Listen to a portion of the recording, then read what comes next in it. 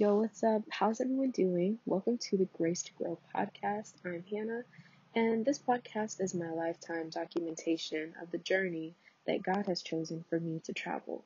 Let's get into today's topic. Hello, and welcome to the Grace to Grow podcast. I'm your host. I'm just joking. I'm Hannah. Hi.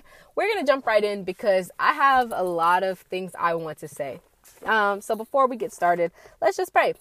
Dear God, thank you for today. Thank you, God, for your faithfulness and for bringing us another beautiful day to live. God, we thank you so much for the sun that you've risen, God, and for your faithfulness to us, God. Great is your mercy toward us, God. Great is your kindness. And we thank you so much, Lord. We thank you for the opportunity to do a Bible study together today. And I pray that this Bible study is not only enlightening to me and helping me to solidify or understand your word in a deeper way, but I also pray that it's enlightening to whoever's listening. In Jesus' name we pray. Amen. All right, y'all. Hello. So, as you know, I did a podcast previously on Ezra. And as I've been in this death to self journey, I've kind of journeyed around from Ezra to Nehemiah. And so I read Nehemiah and it was really, really a beautiful read. Now, did I read the entirety of Ezra? No. Did I read the entirety of Ezra? Yes, I read Ezra. All of the chapters in Ezra I did in fact read. Nehemiah, however, I did not. I only read chapter 1. Now let me tell you why I only read chapter 1, but I still want to do a podcast on it. It's going to be quick. But I want to share this. I took my time as I was reading Nehemiah 1 because I really wanted to savor what I was reading and understand what I was reading. And so what I did was anytime there was, in my Bible, there's little letters next to certain parts of the passages. And the little letters represent the footnotes. And if you go down to the bottom where the footnotes are, it'll actually have cross-reference verses for you to check out. And so basically when you're reading, you can see that section of the scripture referenced in other sections of scripture. So for example, in verse 1 it says, the words of Nehemiah, the son of Hakaliah. And so there's a little letter A right before Nehemiah. And if you go down to A, it tells you to go to chapter 10, verse 1 of Nehemiah. And so when I went to chapter 10, verse 1 of Nehemiah, it actually was referenced once again that Nehemiah is the son of Hakaliah. So they show points of cross-referencing so that you can confirm what you're reading, right? It's not just mentioned in one place. It's actually mentioned in various places throughout the actual book itself. Like within the same book, it mentions these things frequently, or within the whole entirety of the Bible, there are verses that are cross-referenced. And so I went through, and as I was reading, I did, in fact, look at all of these cross-references. And I found it to be very time-consuming, but I also found it to be very enlightening. And I actually really enjoyed doing it. So let me share with you what I learned through doing this process for chapter 1.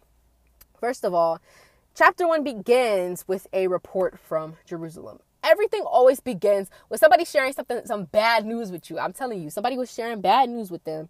And basically, it's Nehemiah. He's currently, now I forgot where, let me go back in here. Because I think it was Babylon, but I don't know. I want to say,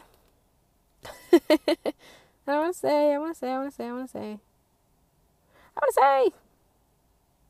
don't know. I think it was Babylon. I want to say it's Babylon. Yeah, it's just telling me that. Where does it tell us that he was? Okay, I think it was Babylon. Nope, he was in Susa. Okay, so Susa is in Babylonia, but it's not Babylon. So Babylonia is like the little country, I guess. And Susa is like the capital. Or citadel, because that's what it says in the Bible. It says Susa the citadel. Anywho, okay. So basically, there is a report that Nehemiah gets. One of his homies comes up to him, and they say to him in verse 3, The remnant there in the province who had survived the exile is in great trouble and shame. The wall of Jerusalem is broken down and the gates are destroyed by fire. He comes in with this horrible news because this is your home country. This is like what you are like close to. And even though they were all in exile and now some of the people had finally gone back to Jerusalem and they were out of exile and they were going back to rebuild it, even though that was happening, still some people were still in exile and still everyone still had this feeling of connection and commitment to their community, to Jerusalem, right? And so the fact that they're in, number one, great trouble, number two, great shame, is because of the wall not being built. They didn't have a wall in Jerusalem. The wall was broken down. It was destroyed. And so now all these exiles are returning and they ain't got no safety. They ain't got no sign of prosperity. Like walls were a sign of prosperity to cities or citadels. So if you had a wall, it was known that you were thriving. Your community, your city was thriving if you had a wall, because it was a sign of protection. It was a sign of prosperity. And so it was shameful for them to be going to this place and not to have a wall. It was shameful for them because it was a sign that they were no longer prosperous. It was a sign that they were no longer thriving. And then it was troublesome for them because they're not protected. They don't have a sign of protection. And so all these exiles are going back and their wall is destroyed and they don't have that source of protection and prosperity. And so in my footnotes, I kind of just had gone through and read kind of what it was mentioning. And so, yeah, anywho, it's really interesting. I'm not going to dive too deep into like everything that I read in the footnotes because I don't want to have to go back and flip and all that stuff like that. Because it was a lot of like flipping and flapping all over the place, trying to go back to this verse, go forward to this verse, etc. And so not only does my Bible have that, but it also has like each verse has notes on that verse too. And so it kind of goes through and describes like what's happening in each verse, which is very interesting. But anywho, after getting this report, and I found out that Nehemiah, who was living in Susa at the time, that's actually the same place that Esther was leaving. So I think that by what I really learned from like going through the footnotes was it helped me to connect the dots between different stories. So I discovered that Ezra and Nehemiah both had the same like basic purpose and background. Like they both had the same basic things that they were doing. Like it was different and they did it in different ways. But at the root of it, it was the same. The root of it was the same. Helping out Jerusalem, right? And so both of them are kind of coming and doing this almost, it's at overlapping times. It's not at the same time, but it's overlapping times. So you could see how Ezra and Nehemiah actually like overlap. And then another interesting thing that happened was when I was reading about Susa, the citadel, I discovered that that was actually the same scene in which Esther took place. And so it was just very interesting to connect those dots too and be like, oh, okay, so Esther was here, but I remember also Nehemiah being here too, because he was a cupbearer to the king. And so it's just very interesting to have those different connections and to think about that. And so then Nehemiah in verse 4, as soon as he hears about what happened, he's crying. My man broke down crying. He broke down crying because he was just like so overwhelmed with hearing about how his beloved city, how his beloved people were now in trouble and were now just basically vulnerable, in a space of vulnerability. And so he starts, and I like this part because it says, I continue fasting and praying before the God of heaven. And when I saw that, I was like, so after hearing this bad news, he continues to pray and fast, which tells me that before he heard this bad news, he was praying and fasting, because you can't continue something you weren't doing before, right? So it tells me that he continued to pray and fast because he was already praying and fasting. And so after hearing this and mourning over this report, he is now continuing what he was doing before, which I think denotes a sign of like, Dang, I just lost my train of thought. But I think that the fact that he was fasting and praying previously denotes a sign of like commitment and obedience to God and submission to God. So the fact that he's continuing that shows that he is still continuing to submit to God, even in the midst of hearing this report, right? And so then it goes in from verse 5 to about verse basically to the end of the chapter, verse 11. It's him praying. And I love Nehemiah's prayer. Nehemiah's prayer is something I absolutely love reading, and I love to reference Nehemiah's prayer because it's just really like, I like it. I like it a lot. And so he basically tells that he's confessing the sins of his people. He's confessing his own sins.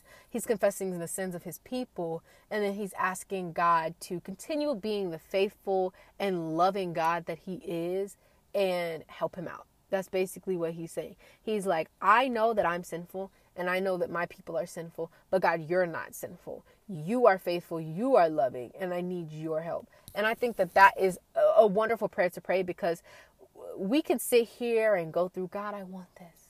And Lord God, but no, I'm sinful. Your people are sinful. We all sinful, but you're not, God. You're not sinful. You're loving. You're faithful. You're steadfast. And I need your help because I can't do it on my own. That's basically what Nehemiah was saying in a nutshell. And I think that that is the prayer that is a sign of true submission, because we're not sitting here saying, Lord, I really want to go help my people. And I really want to do this. And I want this. And I want that. And I want to go help rebuild the walls of Jerusalem, God. And it's just so heartbreaking to see it. Like, he's not doing all that mumbo jumbo. He's just letting God know that I know I'm a sinner. I know my people are sinners, but God, please remember that you are faithful. God already knows he's faithful, but just remember your people, God, and your faithfulness, and to help us out, Lord.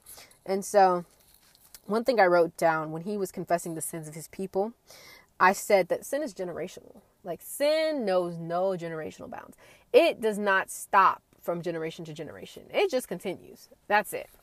And then he says, we have not kept your... I like this one. I like this one a lot. He says, we have acted very corruptly against you and have not kept the commandments, the statutes and rules that you commanded your servant Moses. And so when I went back, because there was like a little letter there to tell me where to go in the cross-referencing. And so it cross-referenced Deuteronomy chapter 28.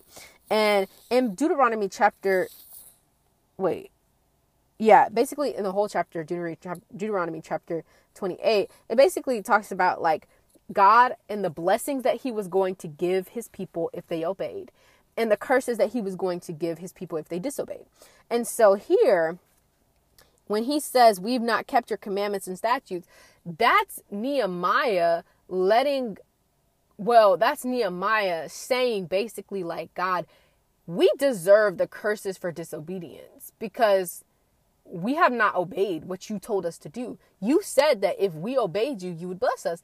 And you said that if we didn't obey you, you would curse us. And so, God, we deserve to be cursed. We deserve to have this punishment put upon us.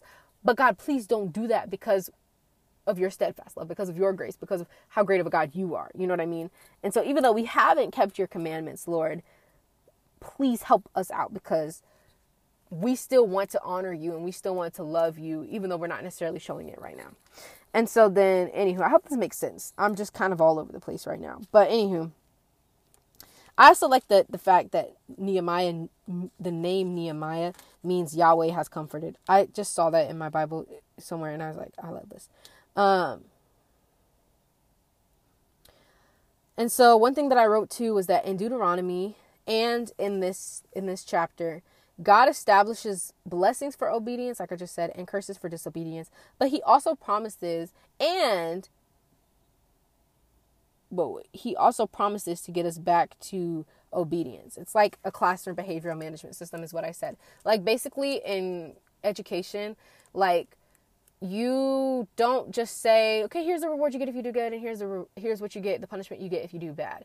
But you actually want to help every student get to that place of obeying, get to that place of being rewarded for their obedience. And so, yeah, anywho.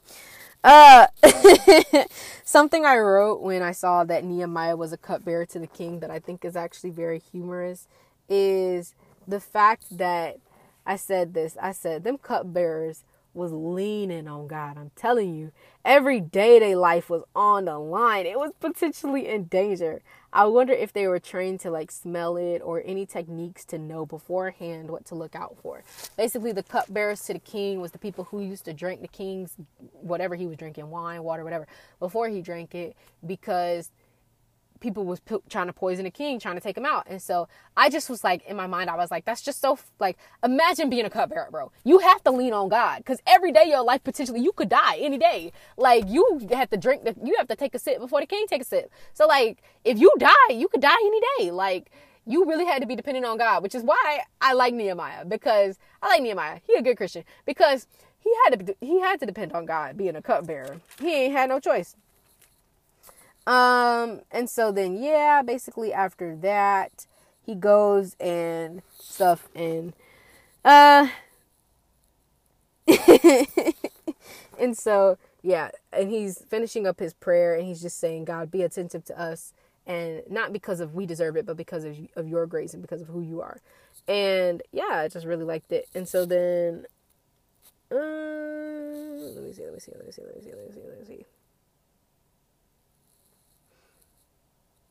I just have a lot of notes and I don't really know where I'm going with this. But anywho, I think this is the last thing I'm going to say on Nehemiah. Okay. Him saying at the end of the sentence after his prayer, it ends the quotations and it goes in to describe to us as the audience. He says, now I was cupbearer to the king, letting us know that he was cupbearer to the king, right? And the way that he transitions from his prayer and what he said in his prayer, what he had written down, to letting us know that he was the cupbearer of the king, it made me think of the way that Black people say, now mind you, because now he's about to move into the next chapter, Nehemiah chapter 2, where he's actually with the king. And so this is my favorite part, because when Nehemiah says, now I was cupbearer to the king, in my mind, I picture Nehemiah being Black. And I picture Nehemiah saying, mind you, I was cupbearer to the king. So I pull up in the king's presence. Like, this is how I picture Nehemiah telling the story. I'm gonna just say it how I think Nehemiah said it. All right, so boom, here we go. I get a report from Jerusalem, right? I hear them coming up to me, talk about your people are in danger, your people are in trouble and in great shame, like all this stuff going on. We ain't got no wall, it's been destroyed. All the people basically don't feel protected. They don't feel like we thriving. Like, they feel like we just the bottom of the scum right now, like we the bottom of the earth. This is how everybody came up to me, talk about Nehemiah, this was going on. I started crying. I couldn't say nothing. My hands and my back were up against the wall. I could not do nothing. I started crying. I started mourning. And so I just kept fasting and praying like I had been doing before, because I was like, I don't know what to do.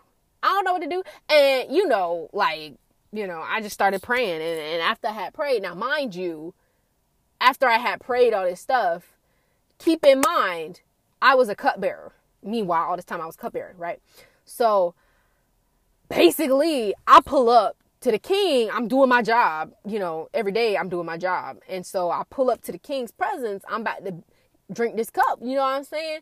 And the king looking at me. This is chapter 2, by the way. I'm about to jump into an overview of chapter 2, just the first part of chapter 2. So the king looking at me, and he like, Nehemiah, what's going on? And I had never been sad in the king's presence before. Like, I had never been, like, upset visibly. Like, I always was smiling and stuff. And so for the king to ask me and sit here and ask me what's going on, I was like, what do I say? Like, and so I had just prayed to God real quick under my breath. I was like, Lord Father, please help me with this, because I don't know what to say to the king. I had, like, prayed real quick under my breath like that. And so then, yeah. And then I basically told the king what was up. And then he was like, well, what you want me to do? And so then I was like, okay, man, like, I see you. I see what you trying to do. You trying to let me down. Okay, so, and I was like, you know what? Like, let me just say, if this is in your favor, king, can you please do this? And he did it. And look where we at today. Anywho, that's Nehemiah for you. But yeah, what I really liked was that this whole scene was a testament to Nehemiah's character. It was a testament to the fact that Nehemiah was a person who was content and joyful. For him to have never been downtrodden in the presence of the king was a testament to his character. My man is literally in exile. He is literally like technically a slave, I think, because even though he's a cupbearer, his life is not his own at this point. He has to do whatever the king wants him to do. And because he's in exile, he has no choice. He has no, he's not going home to his family. You know what I mean?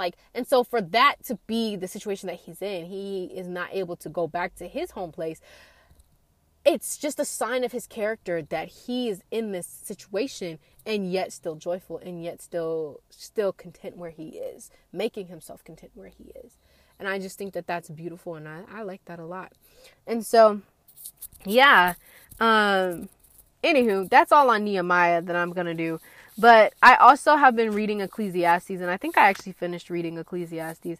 And Ecclesiastes will stay forever my favorite chapter, my favorite book in the Bible, because every single chapter just reminds me of my purpose on earth, and it reminds me how to get back to Eden. You know, I've been thinking about this thing, back in Eden, back in Eden, back in Eden. But genuinely, back in Eden, all we did was eat, drink. I say we like I was there.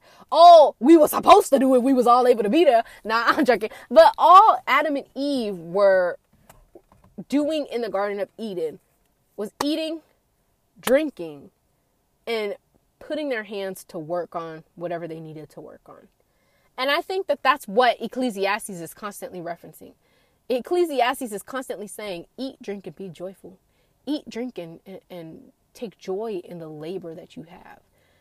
And I think that is just a reminder to get back to the basics, to get back to what should we be doing? And so I just highly encourage anyone to read Ecclesiastes, because I love Ecclesiastes. I think it's my favorite book in the Bible. And it just reminds me to keep my life simple and not overcomplicate things, not constantly be striving, constantly trying to do this, do that. It's just refreshing to read something that is so honest and so convicting and yet comforting at the same time. Anywho, that's all I'm going to talk about today in regards to Nehemiah and Ecclesiastes. And I will see you all in the next one. Okay. Adios. Goodbye. Hasta luego. Peace.